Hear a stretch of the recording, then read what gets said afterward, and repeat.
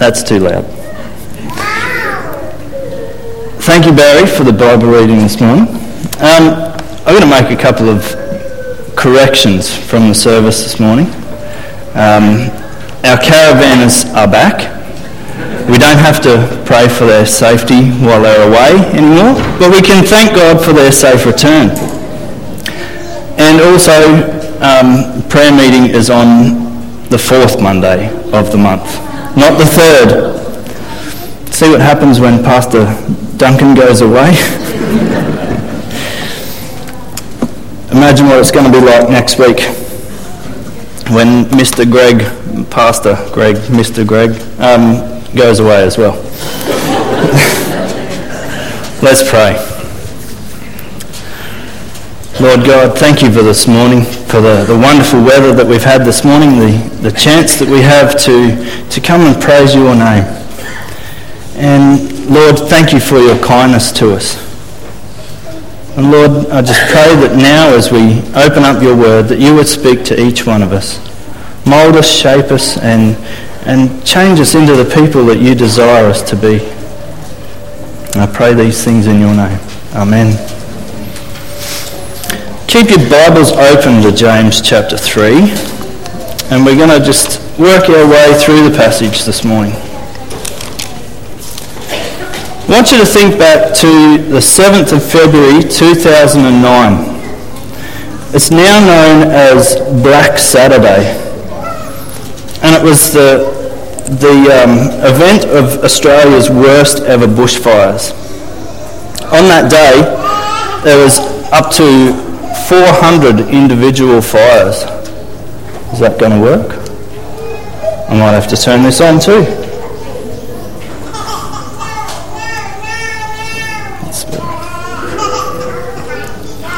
400 individual fires.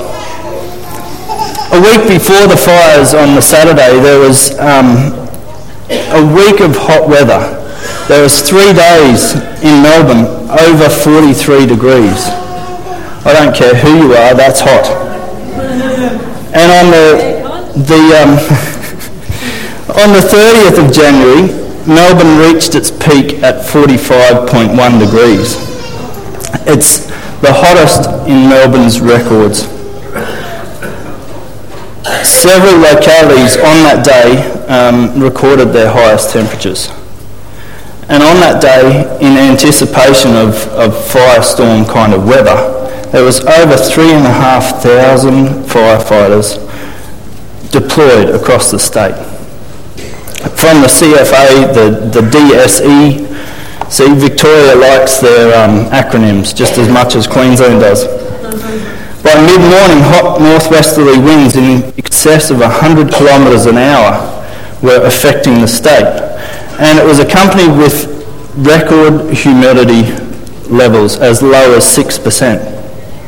A total fire ban was called across the state, obviously. As the day progressed, all-time record temperatures were being reached. Melbourne hit their record again, broke their record at 46.4 degrees. The hottest temperature ever recorded in an Australian capital capital city. And humidity levels dropped as low as 6%, as I said. By midday, the winds were peaking at over 100 kilometres an hour. Power lines fell in Kilmore East, one of the areas that were the most affected. And it developed into one of the most deadly and horrific kind of firestorms ever in Australia's European history. The fires occurred in extreme bushfire conditions. 173 people lost their lives on that day. That's incredible. 414 people were injured as a result of the fires. Fire is a destructive thing.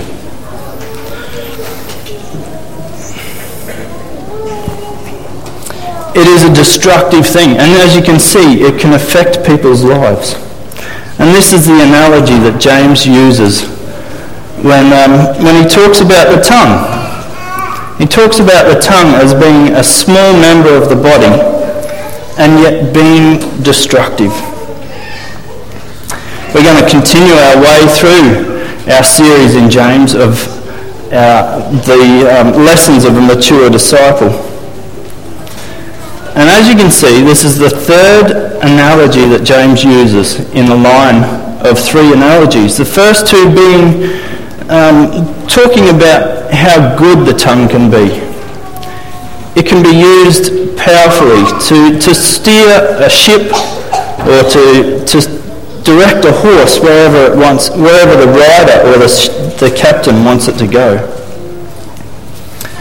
And now James uses this analogy to describe the destructive power of the tongue, the disproportionate destructive power of the tongue. It's a small part of the body. I was thinking about getting you all to poke out your tongues and show the person beside you, but that's not appropriate.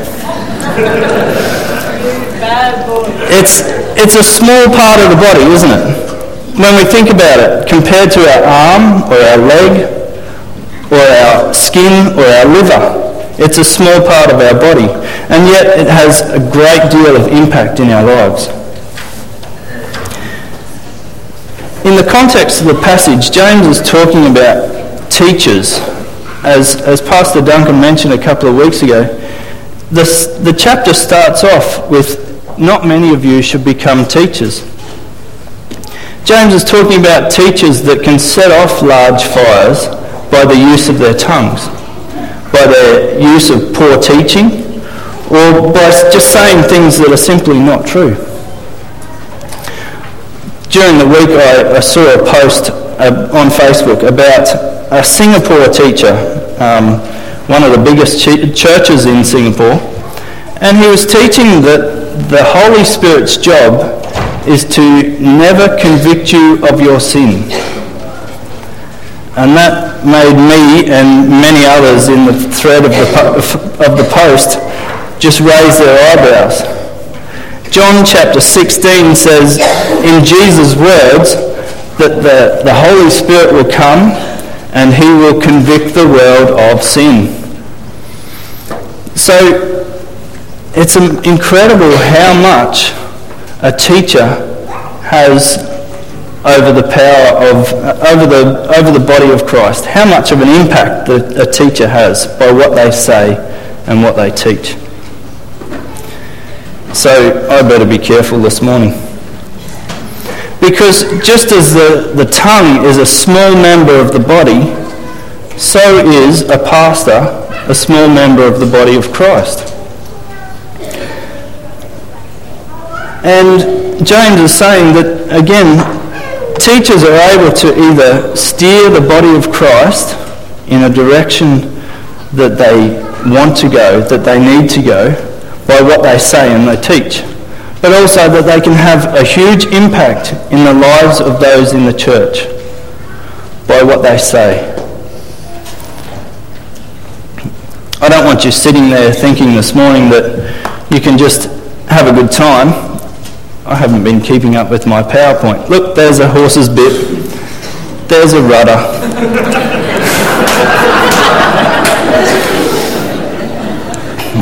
Okay, I'm up with it now. I don't want you sitting there thinking this morning that you can just have a good time, read your weekly outlook, your newsletter, and listen to me preach to myself. Because as Pastor Duncan said a couple of weeks ago, we are all teachers.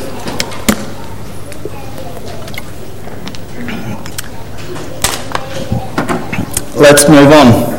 Verse 6 says that the tongue is a fire, a world of unrighteousness. The tongue is set among our members, staining the whole body, setting on fire the entire course of life, and set on fire by hell. James says that the tongue is a world of unrighteousness. And left unchecked, it can be somewhat like a campfire. Now, a campfire is safe if it's contained, isn't it? If it's checked on regularly.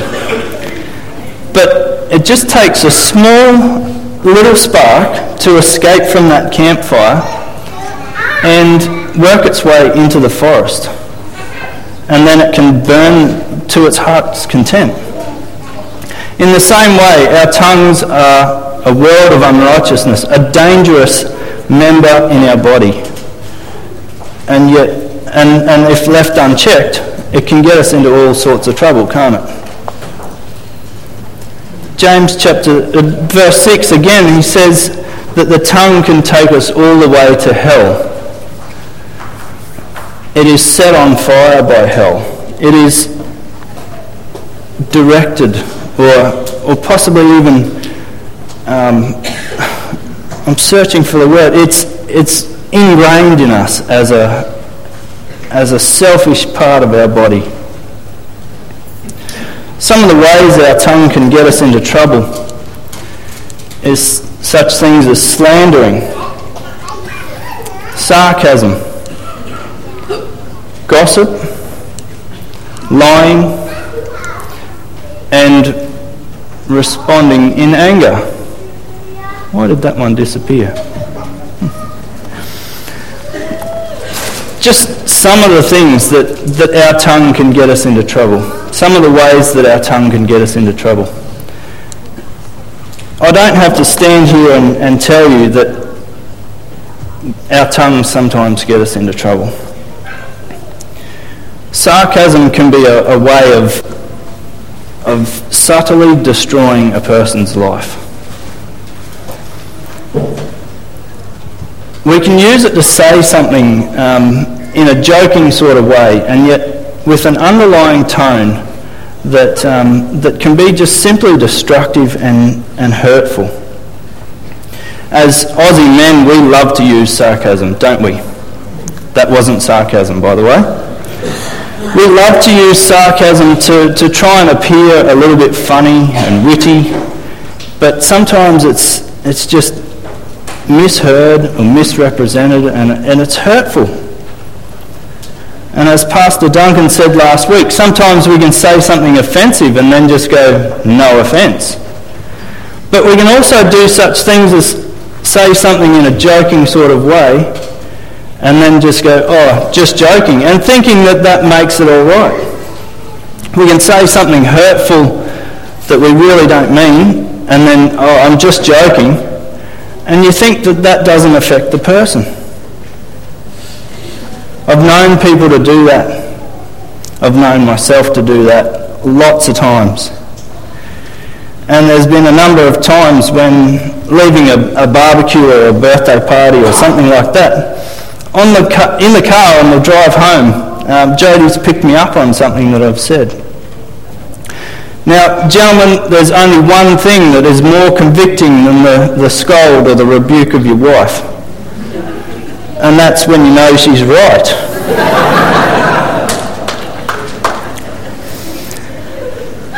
Obviously, I still struggle with saying the right sort of things. Pastor Duncan mentioned last week that gossip is a way of being destructive. This can be so destructive because sometimes we can say something that is either confidential or simply not true, and it only tears the other person down. It doesn't build up relationships. Gossip and sarcasm, anger, lying, all of these things, they're not gender specific. Men can gossip, women can use sarcasm, not very well, but they can.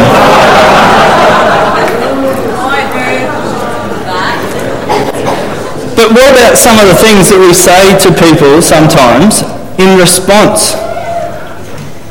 If we are the subject of gossip or the subject of slandering or the subject of sarcasm, what about some of the things that we say in response when our feelings have been hurt?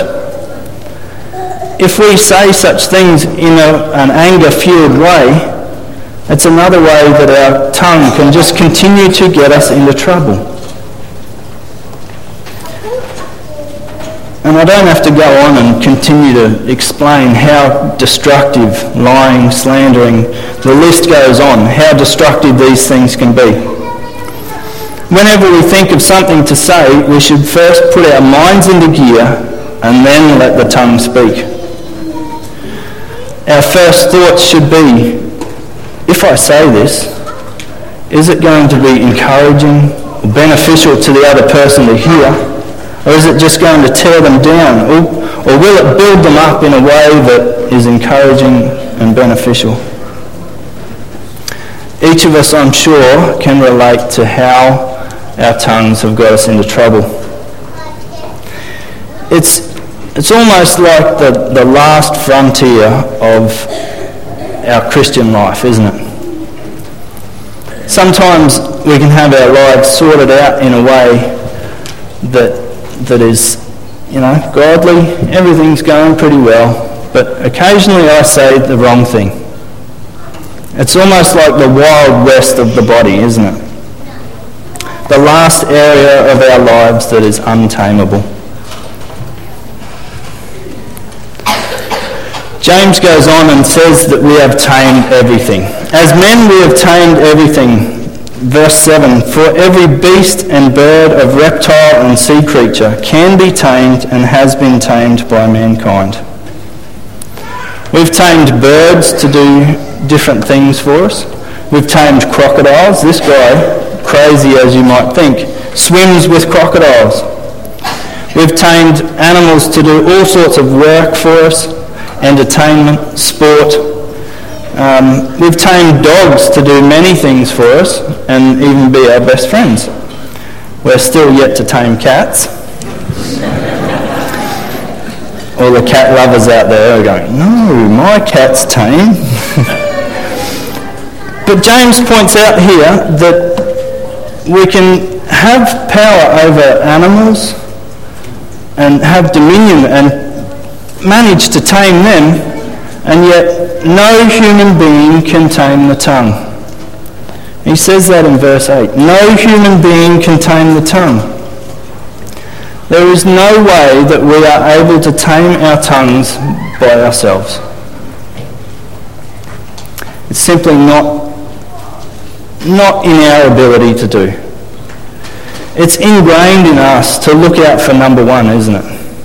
And the majority of the time, by looking out for number one, I will say things that tears other people down before I get my feelings hurt. It's ingrained in us that our own sinful desires come first. We are here to look out for number one. But this is not the way that Christ works. He turns that around on its head and says that even when your feelings are hurt, that is when you are to show love. It's not the way that we should be behaving as mature disciples of Christ. Do you agree? As Pastor Duncan said last week, the taming of the tongue is almost like the first step in becoming a mature disciple of Christ. Alec Mottier, in his commentary, uses the imagery of a master switch. Those of you who are electricians or tradies, or who have ever just looked at the switchboard in your house, you know that there's a number of switches, one for the power points, one for the lights, one for the air conditioner, one for the stove, but then there's one that's the master switch. One that is the powerful thing that you can flick off that switch and it controls all the rest of them. And Alec Mottier says that the tongue is like the switchboard, the main switch of the house. If you can control that, you can control every other aspect of your life. We can try and turn off all the other switches, can't we? I'll control that part of my life. I'll control that part of my life. And yet, until you can have power and control over your tongue, it will still remain to be a destructive influence in your life. But again, I remind you that no human being can tame the tongue. It's just simply not true. Not possible for us. It is true. It's not possible for us.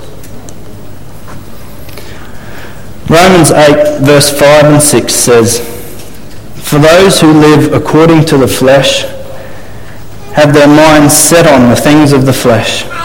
But those who live according to the Spirit set their minds on the things of the Spirit. For to set the mind on the flesh is death, but to set the mind on the Spirit is life and peace." As Christians, we have Christ's Spirit dwelling within us, don't we? As Christians, the Holy Spirit is the one that dwells in our lives, transforms, changes our lives gradually and progressively. I hear you thinking, what are the things of the Spirit? If we are to have our minds set on the things of the Spirit, what are the things of the Spirit? Galatians 5 verse 22 and 23 says, "But the fruit of the Spirit," or the things of the Spirit, "is love, joy, peace, patience, kindness, goodness, faithfulness, gentleness, self-control. Against such things there is no law." These things are completely opposite to the things of the flesh. The things of the flesh are things like anger, strife, impurity, jealousy, rivalries. Things that the tongue can stir up. The Bible has so much teaching on the tongue. There's a great deal of stuff to be said about the tongue, so you can get the impact that it has in our lives. Proverbs 15 verse 1 says, "A soft anger turns away wrath, but a harsh word stirs up anger." And Proverbs 16:24 says, "Gracious words are like honeycomb, sweetness to the soul and health to the body." When our tongue gets us into trouble, when we say things and it stirs up anger and strife and jealousy within our life, there's no peace. There's no sweetness to our soul. There's no health to the body, is there? But yet, when we are directed by God's Holy Spirit, we have things such as joy, peace, patience, love, kindness, goodness, faithfulness, gentleness, self-control. Self-control is one of the biggest things. Finally, Colossians 4:6, Paul commands the Colossian church to have their speech always be gracious, seasoned with salt, so that you may know how you ought to answer each person. Why is it so important that we gain control over our tongues? Why is it so important that we respond to people in a loving sort of manner? Why is it so important that we don't say things that are hurtful or that stir up anger? Wouldn't it seem entirely hypocritical if we were in here this morning praising God? I don't want to steal Bill's thunder for next week, but if we were here praising God and then we walked out that door and all we had was bad words to say about anyone, anywhere for the rest of the week. Wouldn't it seem entirely hypocritical if we were singing songs about giving God our lives, giving God control over our lives, and then yet walking outside and not having control over our tongues? I want you to think about this for a minute. When Jesus came to earth, he had some harsh words to say, didn't he? He would occasionally rebuke people and teach them in a harsh way, but it was things that were designed to instruct and teach them every step of the way. But in going to the cross, he didn't ask God, I can't do this. I can't do this. He did actually. He did say, I can't do this, but he ended up going to the cross and taking on our sin when we were enemies with him. When we were so far away from God, he ended up going to the cross for our sakes. So therefore, as followers of Christ, we should be able to love even when our feelings are hurt, shouldn't we? We are to be able to love in a way that is just a way that shows how God loves. The biggest impact that we can have is through our tongues.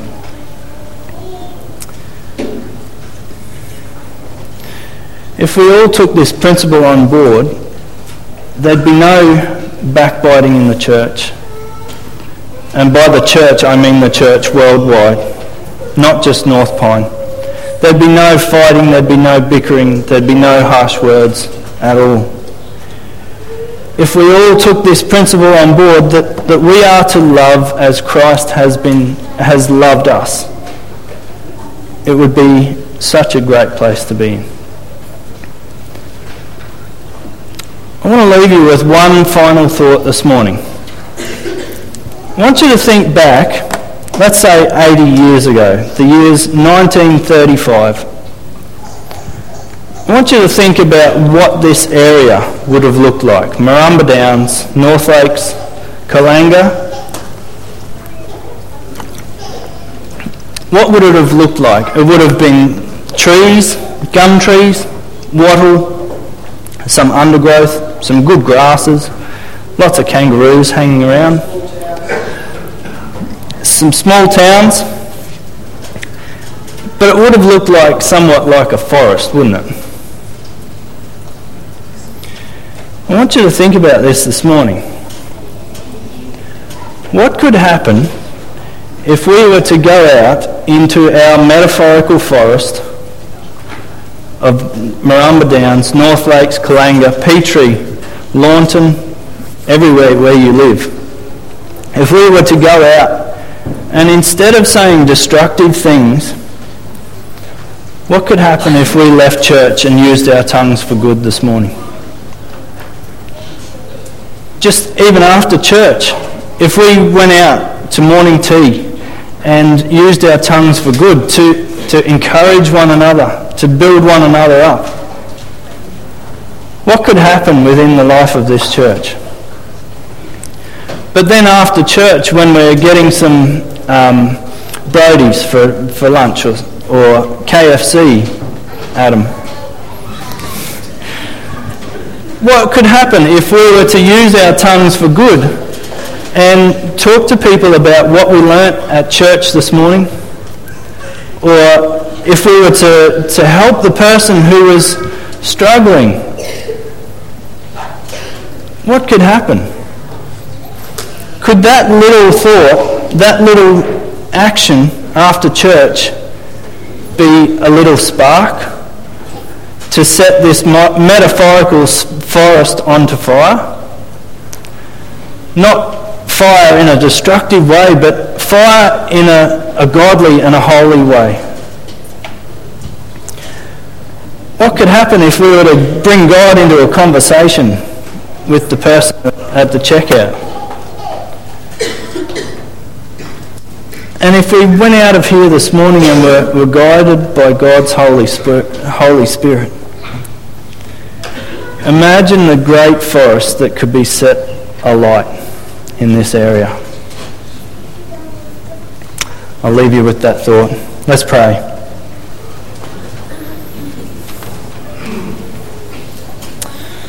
Heavenly Father, thank you for what you have done in this church, for the lives that you have changed, both outwardly and inwardly as well. Lord, I just pray that this morning we would allow you to guide us by your Holy Spirit. Not in just what we do, but also what we say.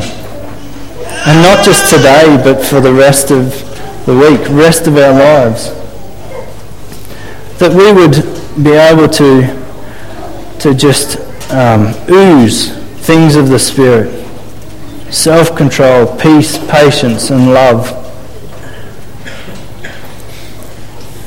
Lord, I thank you for the way that you have spoken to us this morning, and I pray that we would go out here and tell others about how you have changed our lives.